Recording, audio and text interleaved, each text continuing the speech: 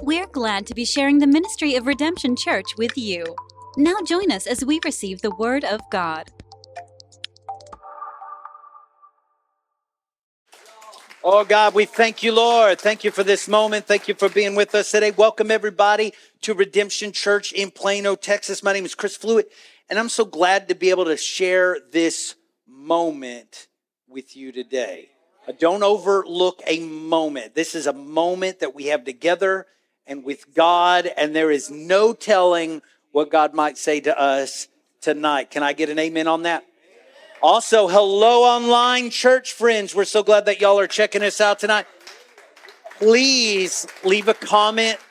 Let us know you're there. We love to know where you're from. Leave us a state or a country where you're at. We love to worship with you. And of course, you in-person worshipers, you guys, you just always amen me frequently. I just love it. I love you guys. I love to preach with you guys. Can I tell you that? I really love to preach with you. There is something about preaching with people that love God.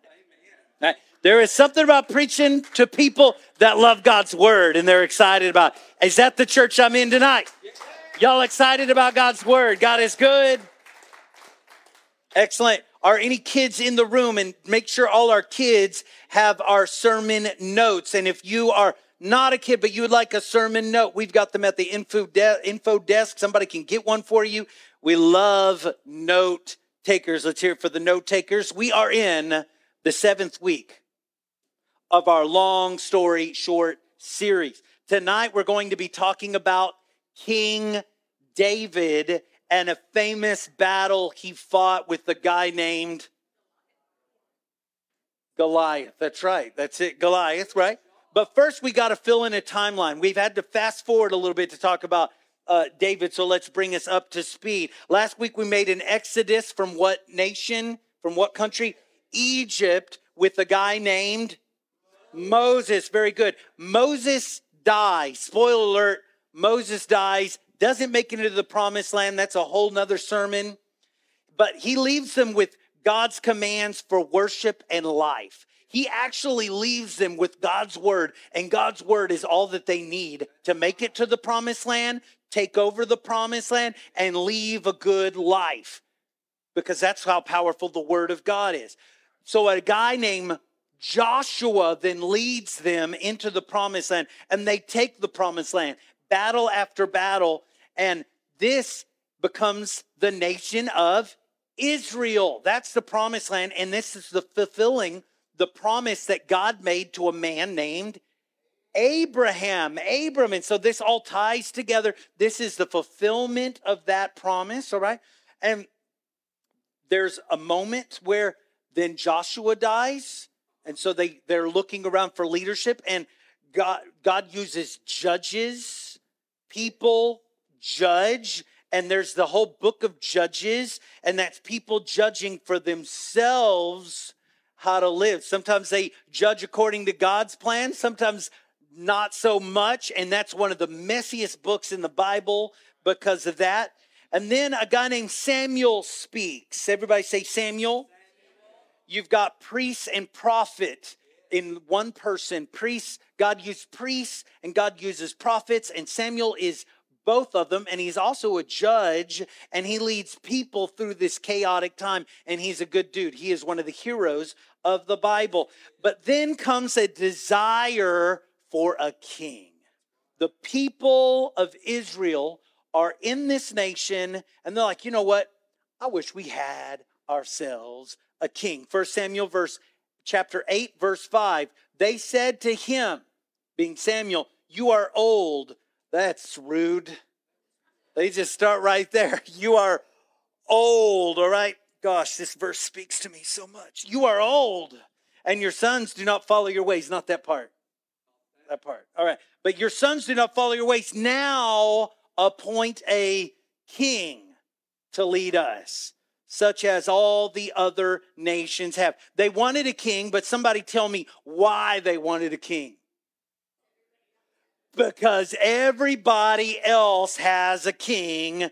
We want one too. Now, Israel was called to be different from other nations.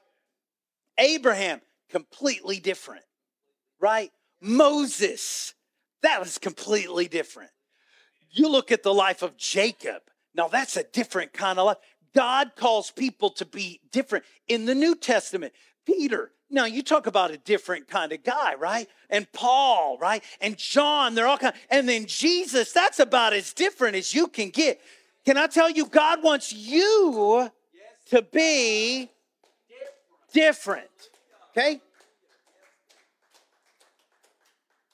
So they were called to be different in this. Everybody else had a king that was a man, but they were to have a king who was God. God was to be their king. And they were to show the world that it was better to make God your king. That was one of the points that God had given them all of this. They were supposed to show people that, and they, spoiler alert, fail to do it. They don't show people that it's better to have God as your king. Instead, they desire a man to be their king. Israel wanted to be like everyone else rather than be the uniquely different people God called them to be. You listen, God has called you to be different. He's called you to respond to conflict differently, not to curse people out, but to love them and be patient to them. That's different. And God's called his people to be just like that. He's called his people to be different in that they desire righteousness more than what they can buy on Amazon. My gosh, recently we had a Prime Day. My gosh, if that wasn't materialistic greed. It's like, I just got to buy stuff because it's on sale. People were desiring. You are called to be different. Listen, you can go buy your stuff on Amazon Prime, but you're called to desire the righteousness of God above gold and silver and Tesla cars and iPhones. You're called to honor your leaders, but love God above all. And that's different. And you're called to, well, you talk about different. Y'all, don't leave the church when I say this. But you're called to serve others above yourself. You're called to forgive others for their sins against you. You talk about different. We're called to be different. God has called you that way. But like Israel, we often want to fit in and be like everyone else. Everybody say, tall King Saul. So they ask God, they ask Samuel. Samuel goes to God, and God gives them exactly what they want. God gave the people the exact kind of king that they wanted.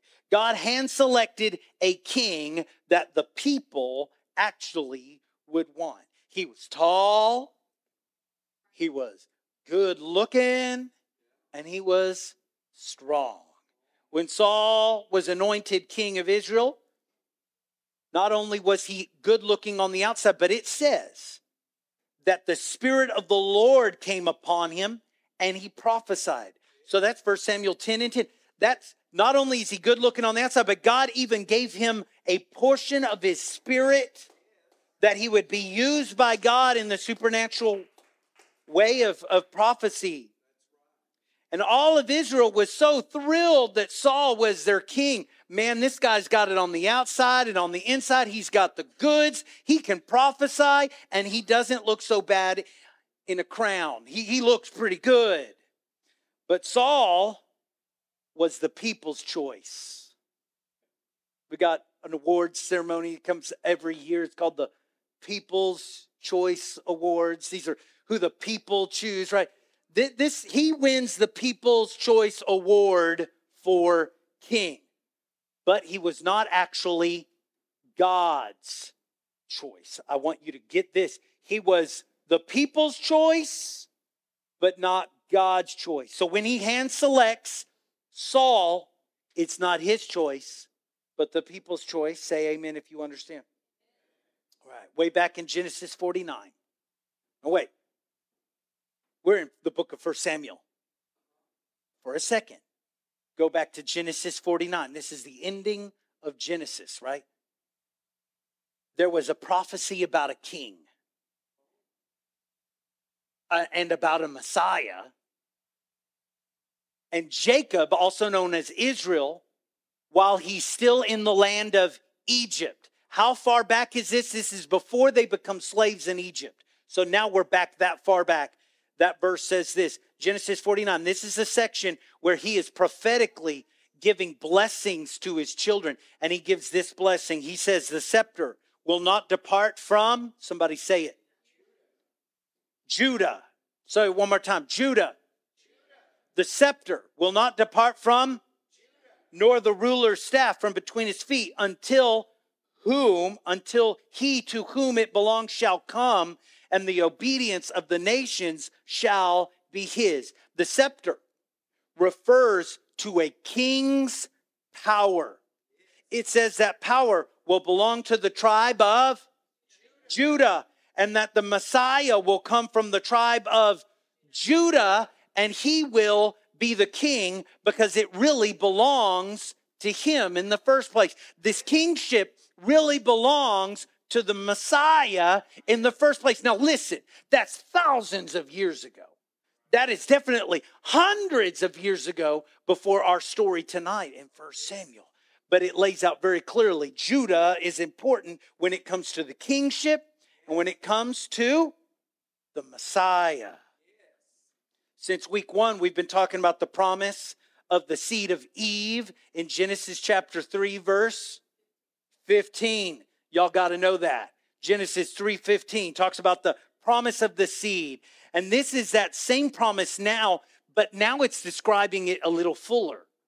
It's now describing that this seed, that this offspring, that this child, that this Messiah would be king. Saul was not from the tribe of Judah. He was not from the tribe of Judah, but from the tribe of Benjamin. There's 12 tribes here, right? He is not from the tribe of Judah, yet he is the first king of Israel. Interesting, right? Look at that. What's going on here? Saul was the people's choice, but he was never, ever, ever God's choice to be king, according to the very prophecy that we just read. Can I tell you this? God's choice is better. God's choice is better. I want to tell you, if you are unpopular with people, but popular with God, that's good. You listen to me. If you're unpopular with people, but you are popular with God, I want to hang out with you because blessing's going to flow in your life. But if you reverse it, if you are unpopular, I'm getting all confused. If you're popular with people, but unpopular with God, I don't want to follow you in life.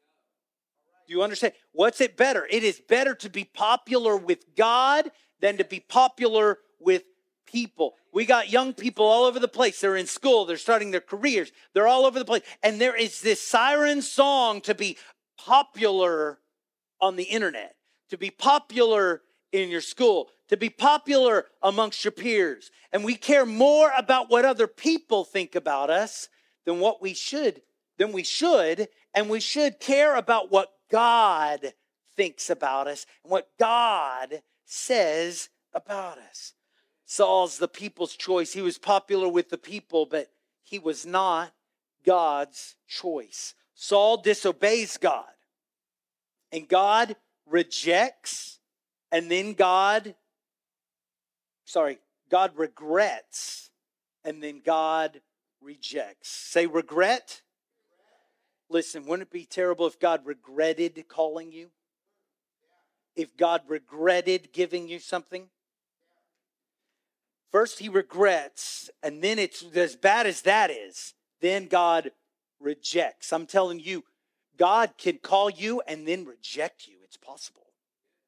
1 Samuel 15:11. I regret, God says, that I have made Saul king because he has turned away from me and has not carried out my instructions. I clearly spoke to him what he should do. He didn't do it. Now I regret being with him Verse 26, God says this, you have rejected the word of the Lord, and the Lord has rejected you as king over Israel. Somebody say regret, and then say reject.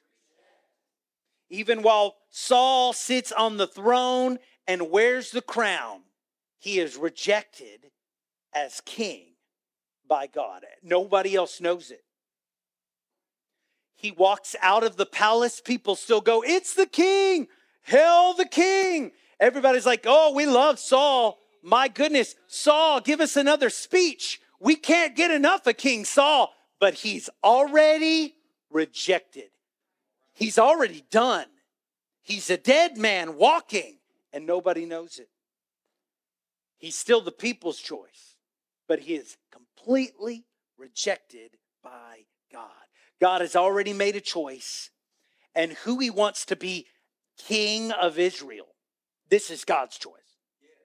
Who God wants to choose is a young boy that's sitting in the field, singing praises to God, and he's doing the very humble work of shepherding sheep.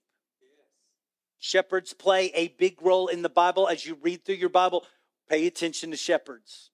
See, that's what's so funny about it, because no one paid attention to shepherds. Shepherds were a low-class job. Nobody said, I want to be a shepherd when I grow up. No, you were a shepherd because your dad says, go out in the field and be a shepherd. And you're like, yeah, Dad, I'll go do that. That's why you were a shepherd. Listen, hey, you got to not talk on the front row, buddy. Here's some shepherds. Abel. Remember Abel? We've already talked about him. He's a shepherd. The people of Israel were shepherds, and the Egyptians found shepherds detestable, and that's why they had to live in the area of Goshen. Genesis 46 talks about. Now God is choosing a shepherd as king. Jesus, we know, is himself a good shepherd, the chief shepherd. And shepherds are invited to the birth of Jesus. Over and over and over, shepherds come in to the story of God. The lowly calling of shepherd is a high calling in God's kingdom. The job of shepherd is not the people's choice, but it is God's choice. In 1 Samuel 16, God tells Samuel to go to a small town named Bethlehem. Wait, does that name sound familiar?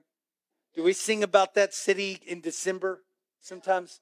Oh, little town of Bethlehem. Why? Why do we sing about Bethlehem? It is the very city where Jesus is born. Well, Samuel is called to the city of Bethlehem because there is a king present there, and nobody knows it. Doesn't that sound like the Christmas? Am I talking about the Christmas story or the David story? There's a city of Bethlehem. People are being called there from a distance because there's a king there, but nobody knows it. That's the story of Jesus, but it's the story of David. All right, Bethlehem. Bethlehem is the city of David's birth and the city of Jesus' birth. And Samuel was instructed to go to Bethlehem, to go to the house of Jesse, and that God has selected one of his sons to be king. It was a big deal for the priest, for the prophet, for the judge, Samuel, to come to your house. Let's read about 1 Samuel 16:4. Samuel did what the Lord said when he arrived at Bethlehem. The elders of the town trembled when they met him. They asked, do you come in peace? I got to just tell you, Samuel might have been a bad dude, guys. Do you come in peace? He's an old man. He's like, you're not coming to start fights, are you? Because we are not equipped to fight you, dude. Samuel's a bad dude. I love Samuel. But they're scared of Samuel. Okay. Verse 5. Samuel replied, yes, in peace I have come to sacrifice the Lord. Consecrate yourself and come to the sacrifice with me. Then he consecrated Jesse and his sons and invited them to the sacrifice. Samuel is in the very home of Jesse, and he is meeting the sons of Jesse. And one of these sons is going to be the next king of Israel. Verse 6. When they arrived, Samuel saw Eliab. Somebody say Eliab. Oh, doesn't that sound like a king's name? Eliab. And he thought this. Samuel thought this. Surely the Lord's anointed stands here before the Lord. He's saying what? This has got to be the one. Look at this guy, Eliab. That's going to be him. Verse 7. But the Lord said to Samuel, do not consider his appearance or his height, for I have rejected him. The Lord does not look at the things people look at. If you get anything from this sermon, here's the sentence. The Lord does not look at the things people look at. The people's choice, they look at for certain things. But God does not look at the things that people look at. What does he look at? People look at the outward appearance, but the Lord looks at the, say it louder. The Lord looks at the heart. Verse 8, then Jesse calls Abinadab. He's like, oh my God, Samuel's not buying Eliab. Maybe, oh, stupid Eliab. I told him he should have brushed his teeth. And so he sends in Abinadab and had him pass in front of Samuel. So I guess he might be doing his strut. I don't know what he's like, he's walking. I can't strut. I don't know what that, I just look like I've had a stroke or something.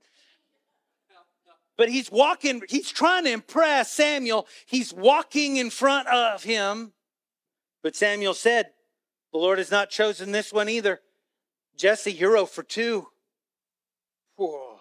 Jesse then had Shammah. He's like, Shammah, you get in there right now and don't do that stupid strut your brother just did. And so Shammah comes in. But Samuel said, nor has the Lord chosen this one. Now Jesse had 7 of his sons pass before Samuel. 7 of them. At this point, Jesse's sweating. He's like, what is this guy looking for? I've given him the biggest, the strongest, the best looking, the most educated. I've given him all of my sons. I've given him 7 of my sons. But Samuel said to him, the Lord has not chosen these. You are 0 for 7, Jesse. So he asked, are these all of your sons? Is this everybody? What a weird moment. Is this everybody? Samuel knows that God said that one of the sons of Jesse would be king, but he has met all 7 of these sons, and God has not chosen any of them. Now I want you to pay attention. Pay attention to Samuel here. Learn the faith of Samuel, because Samuel does not question God. You and me, we might question God. God, you told me to come to Bethlehem. You told me to go to a house of, is there another Bethlehem I'm not aware of? Is there another Jesse I'm not aware of? I've met 7 of his sons. You start to second guess yourself, right? When God tells you to do something and it just doesn't happen like you expect it to, you start second guessing yourself. I want you to get this. Samuel does not do that. Look what he does. Samuel does not question God, but instead questions Jesse. He says, are these all your sons? He doesn't say, God, have you made a mistake? He says, Jesse, are you holding out on me? Samuel does not think God made a mistake. Oh. Too often I've thought God has made a mistake. Well, God told me to do this. I just don't know. No, listen, God has not made a mistake. Jesse is the one who has made a mistake. 1 Samuel 16:11, Jesse goes, well, there is the youngest. Him? You want to meet him? Jesse answered, he's tending sheep. He didn't think high enough of David to even invite him to this important meeting with the priest, the prophet, the judge, Samuel. He said, surely it's not this one, right? Jesse and his family didn't think highly of David. David was not the people's choice. He was not the choice of his father. He was not the choice of his brothers. He was not popular with them. But you know who he was popular with? He was popular with God. God said, I have my eye on a guy on the back of a pasture. And he sings me songs of praise every day. And he's obedient to his father. And he loves me. And Samuel, I want you to go meet this guy. David was popular with God. And David walks in. There's a cool moment where Samuel says, go get the boy and nobody sit down. I've always wondered, what's that about? He's like, don't even sit down. We are going to stay standing until this kid shows up. Why? Because we want to be standing when the king walks in. David walks in and God says, that is the one. That is the one I choose to be king. Samuel anoints him to be the king of Israel right then and there. Even while Saul is back in Jerusalem on the throne. He's sitting on the throne as king. I want to remind you, God's choice is better. Compare people's choice and God's choice real quick. Saul was the choice of the people because of his outward appearance. The older son of Jesse, they were all present. Why? Because of their outward appearance. 1 Samuel 13:4. But now your kingdom will not endure. This is what Saul delivers to, this is what Samuel delivers to Saul. He says, but now your kingdom will not endure. The Lord has sought out a man after his own heart and appointed him ruler of his people, because you have not kept the Lord's command. Do you see a pattern forming here? God is looking at the heart. God has sought a man after what? The heart of the man. God's choice is not about the outward appearance, but his choice is about the heart. God looks at the heart. People look at the bougie outward appearance. That's something they say online. I don't even know what it's about. Obviously. All right. God says, I'm going to seek out a man. This is where we say David is a man after God's own heart. That is this verse right here. Okay. There's a lot to this, but basically the best way I understand this language here is to mean this. I'm going to search for a guy according to his heart. I'm going to look for the heart of a person, and I'm going to call that person. 1 Samuel 16:7, but the Lord said to Samuel, do not consider his appearance or his height. Now, this is 3 chapters later. He's already told Saul, you're rejected. God's looking for somebody with a heart. Then, but the Lord said to Samuel, do not consider his appearance. This is when Eliab passes in front of him. Don't look on the outward. Don't look on his what? His appearance or his height. Doesn't that sound like Saul again? Because what? Saul is head and shoulders above every person in Israel. For I have rejected him. The Lord does not look on the things people look at, but looks on that. People look on the outward appearance, but the Lord looks at the heart. God looks at the heart. God's choice is all about the heart. Listen, we have these things in our bathrooms. They're usually right in front, above our mirror, above our sink. It's called a mirror, right? Sometimes you have these things, they get so close you can see the pores on your face. We look into these things, right? The faces you make to that mirror in the morning while you're flossing, right? I don't know what it is, but when I comb my hair, I look so stupid. My mouth just opens. Have you ever caught yourself looking stupid in the mirror? But you're looking in the mirror trying to tend your appearance, and you should do this. You should do this, right? And you should do it daily. We do it all the time. But how often are we concerned with our heart? There isn't a room in your house devoted to the appearance of your heart, really. Right?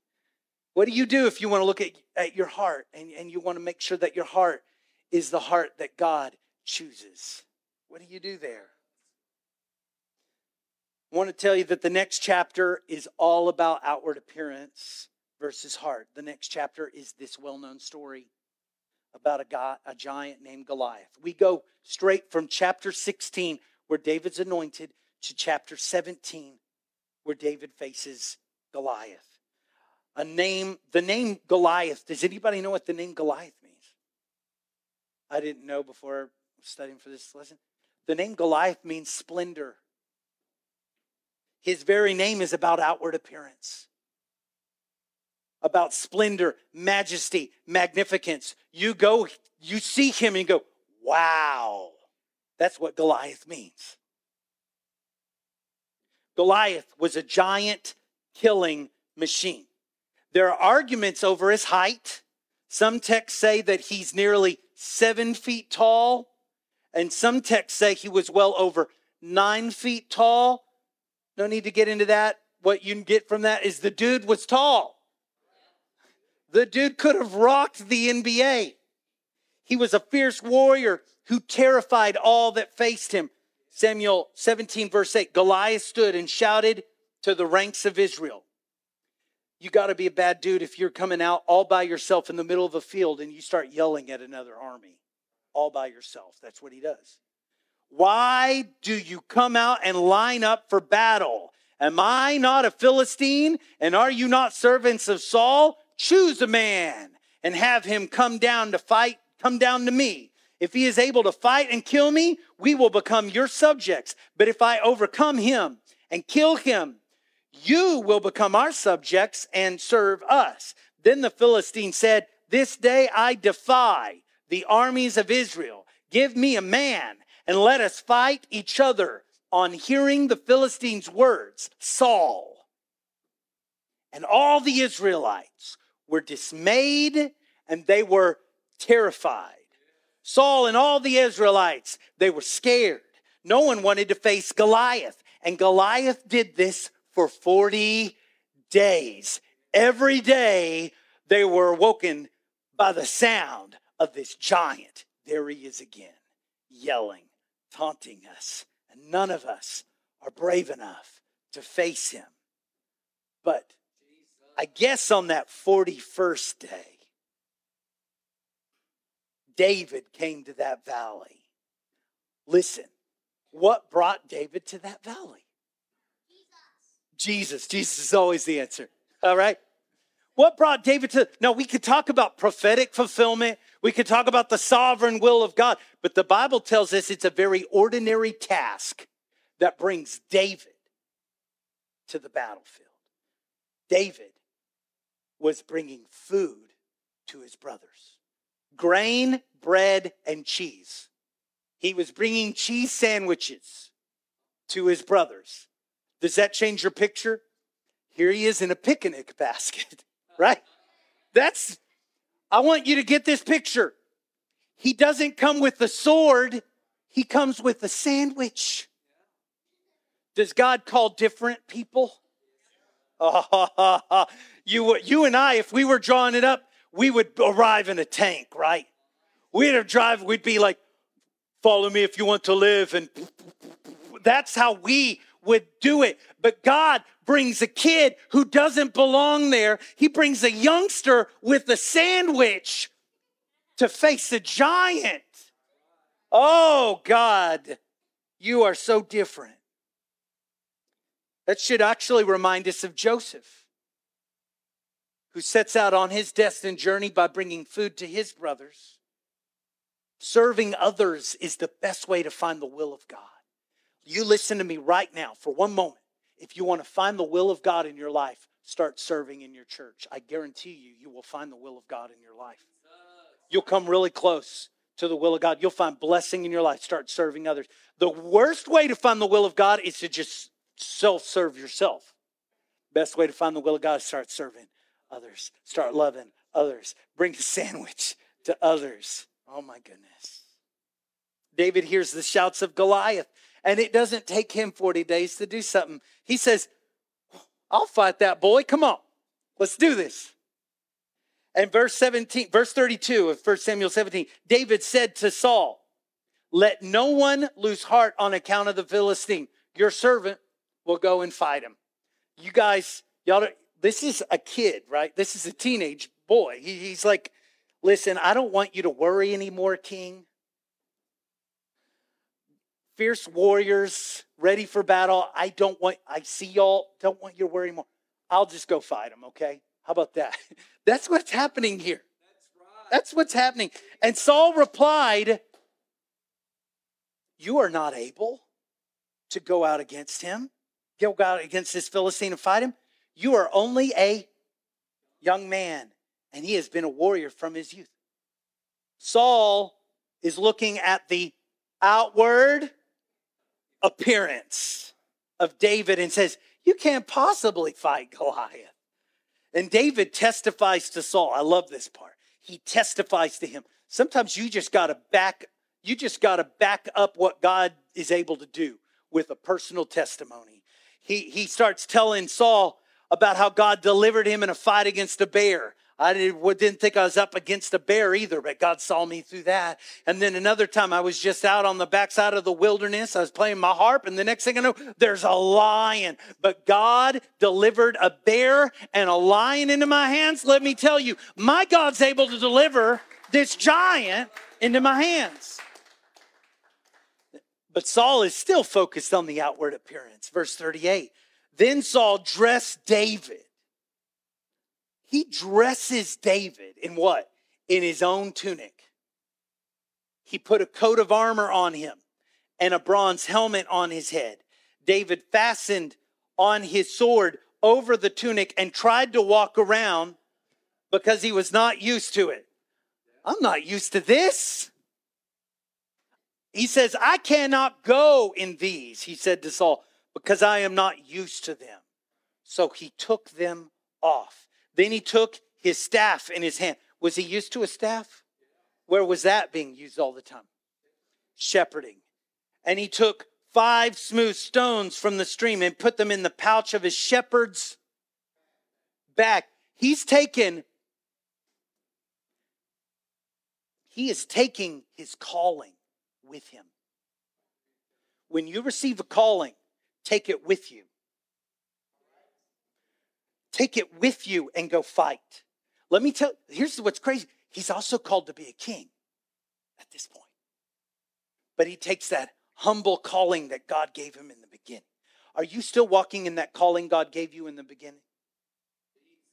And he takes that very humble thing, that thing that other people scoff at, the things that's not the people's choice, but God's choice.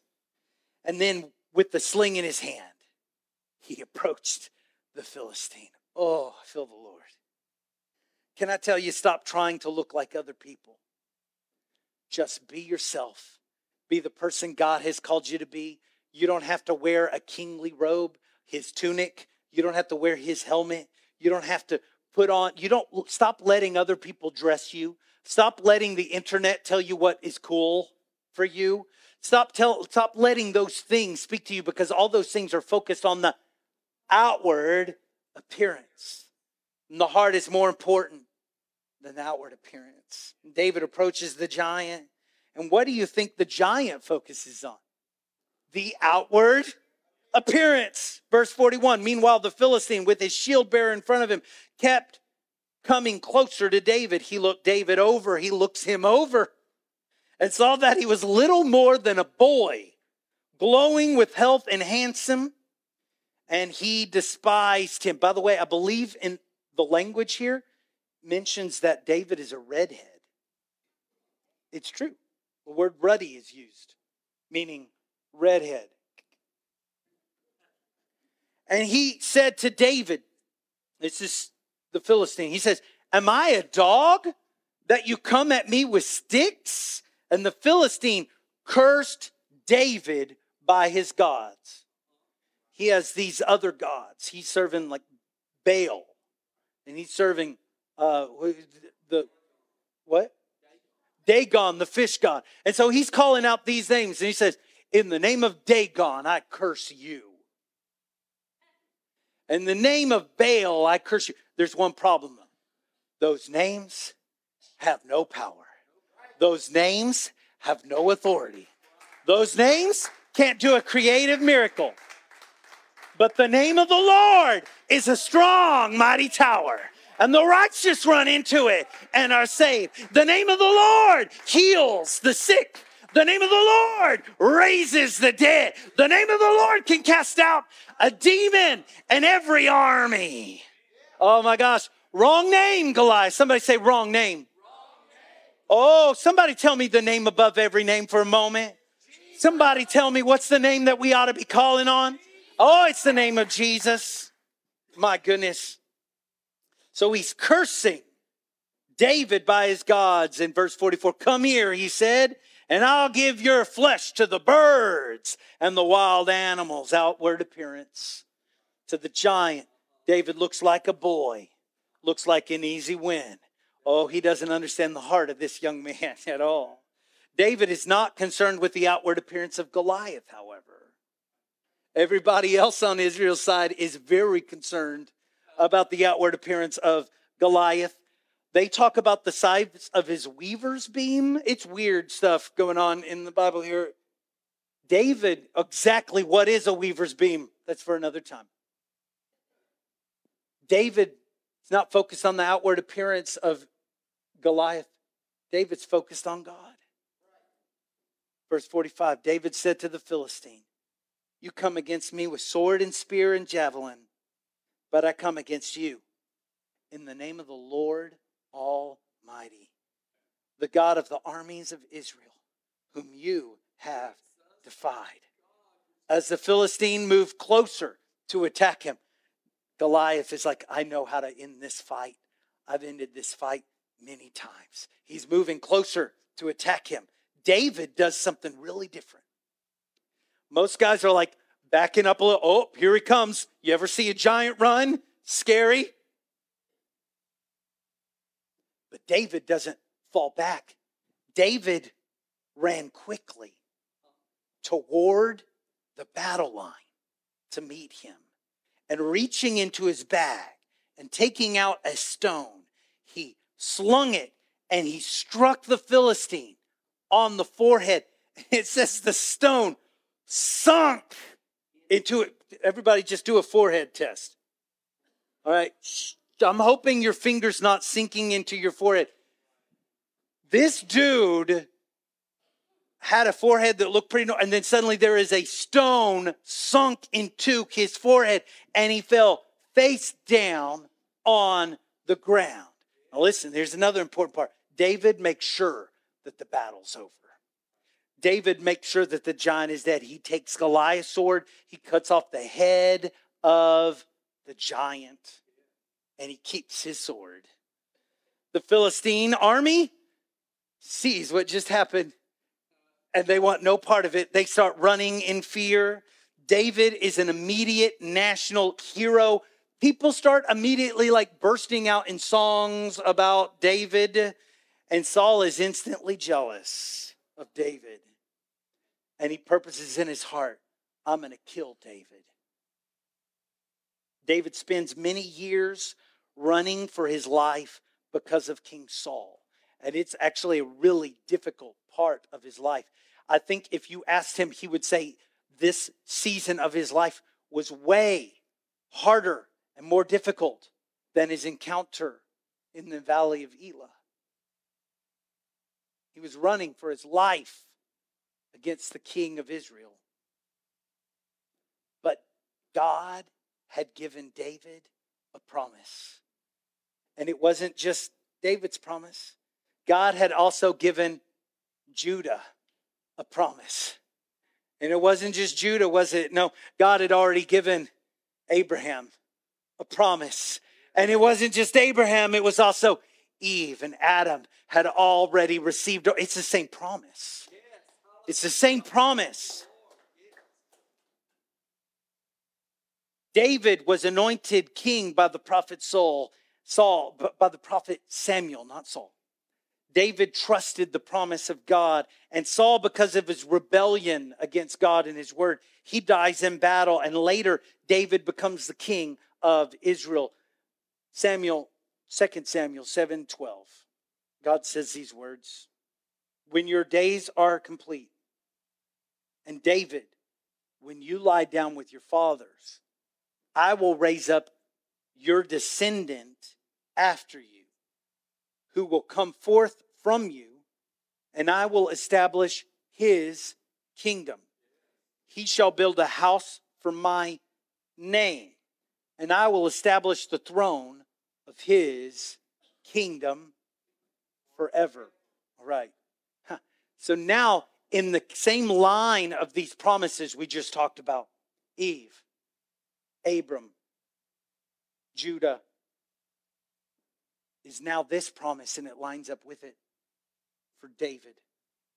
It's now a promise of an everlasting throne, that the Messiah will not only be king, but he'll be king forever. God promises David that he will establish his throne forever. David will have a descendant who will build a house for the name of God. And this was an amazing promise that ultimately could only be fulfilled by the Messiah. The kings that followed after David, the first king to follow David, his descendant, Solomon. And Solomon did build a house for God. And he put God's name on it. But that wasn't it. Because Solomon did not have an everlasting throne. How do we know he didn't have an everlasting throne? Because his son is Rehoboam. And Rehoboam is like king for like 5 minutes and loses 10 of the 12 tribes. There's another guy named Jeroboam. With a quick note, Rehoboam and Jeroboam are not brothers. That's not twin names. They're just two guys. Rehoboam loses the kingdom, and now suddenly there's two kings over Israel. And you've got a northern kingdom and a southern kingdom, and they don't get along, and they're all messing up. And they owe it all to their kings. Their kings are garbage. Their kings are a hot mess. Their kings are problems. Wait, God told them in the beginning, said, I'll give you a king, but it's not going to be what you want. And that's being fulfilled right here, because God's choice is better. God with your king is always better. It got worse and worse for Israel because the kings got worse and worse for Israel until one of the kingdoms falls and the other kingdoms falls, and until they have no king. There is no king, and then suddenly there's no Israel, and suddenly there's no house of God. The very house that Solomon built is gone. And everybody goes, well, Solomon didn't fulfill that prophecy. I wonder where the king will be. I wonder when we'll see this king who establishes the throne of David forever and builds a kingdom and a house for the name of the Lord. What happened in Israel is that kings became focused on outward appearance rather than a heart for God. And eventually Israel's defeated by a nation we'll talk about very soon called Babylon. Everyone say Babylon. And they actually once again live in slavery, just like they lived in Egypt. And it looked like the throne of David would not be everlasting at all. But let's jump to the end. What are we supposed to make of this story? The story is all about Jesus. Do you see it? Nod at me if you see it. You see it? This story is all about Jesus. That prophecy that Jacob gave about the scepter of Judah. Jesus is from the tribe of Judah. He's the Lion of the tribe of Judah. That prophecy about a son of David building a house for God and establishing the kingdom of forever. Jesus is a son of David. He is from Judah and he is from David. The angel told Mary, this is in the New Testament, Luke chapter 1, verse 31, you will conceive and give birth to a son. You are to call him Jesus. He will be great and will be called the Son of the Most High. The Lord God will give him the throne of his father David, and he will reign over Jacob's descendants forever. His kingdom will never end. Boom. It's all about Jesus. Jesus will one day come back to earth, and will be king of earth forever. Jesus will be the fulfillment of the everlasting throne of David. Quick. Israel has a prime minister, but they don't have a king. Israel has a nation, but they don't have a temple. Jesus is going to come back, and he's going to provide both things. Real spoiler alert. Jesus is the temple. He is the very presence of God.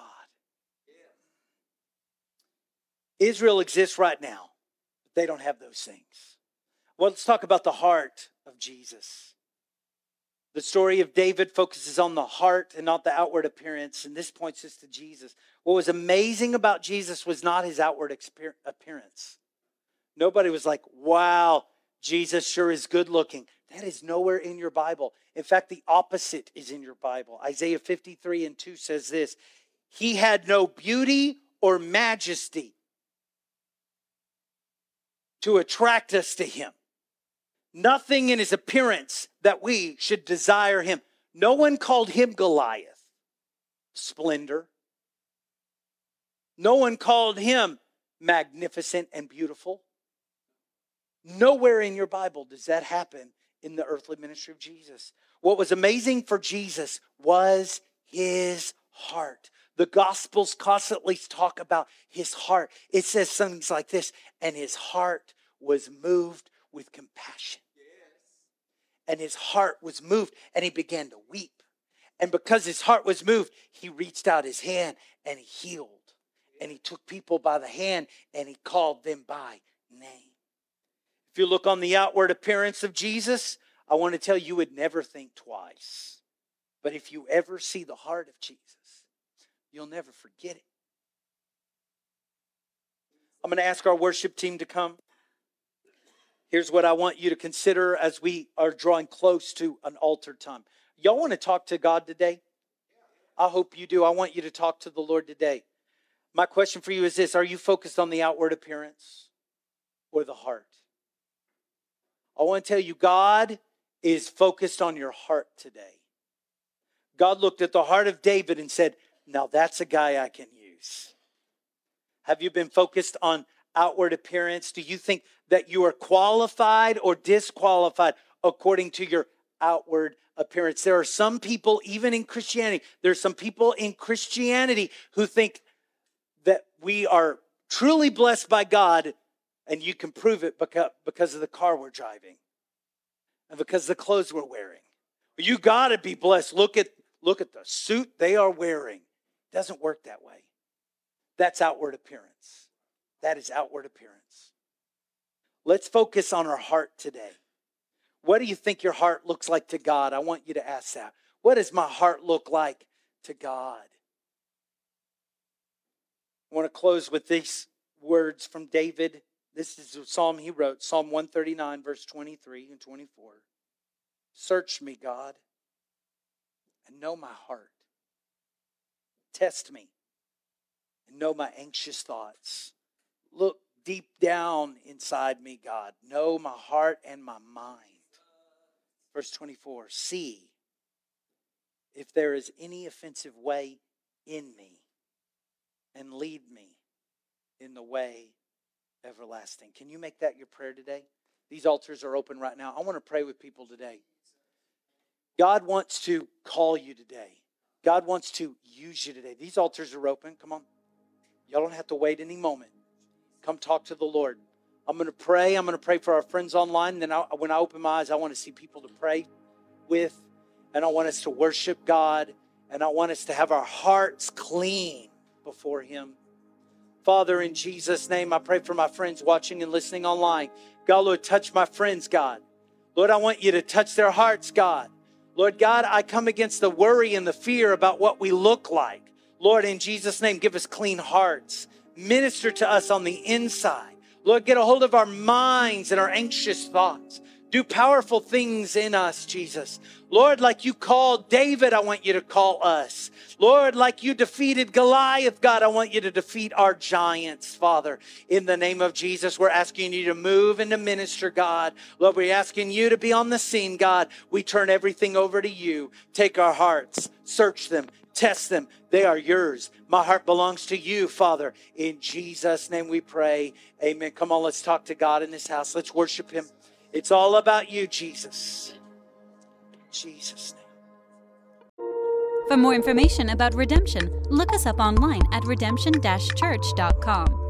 We want to hear from you, so be sure to connect with us on Facebook, Twitter, or even our anonymous question text line at 214-856-0550. Thank you for joining us and have a blessed day.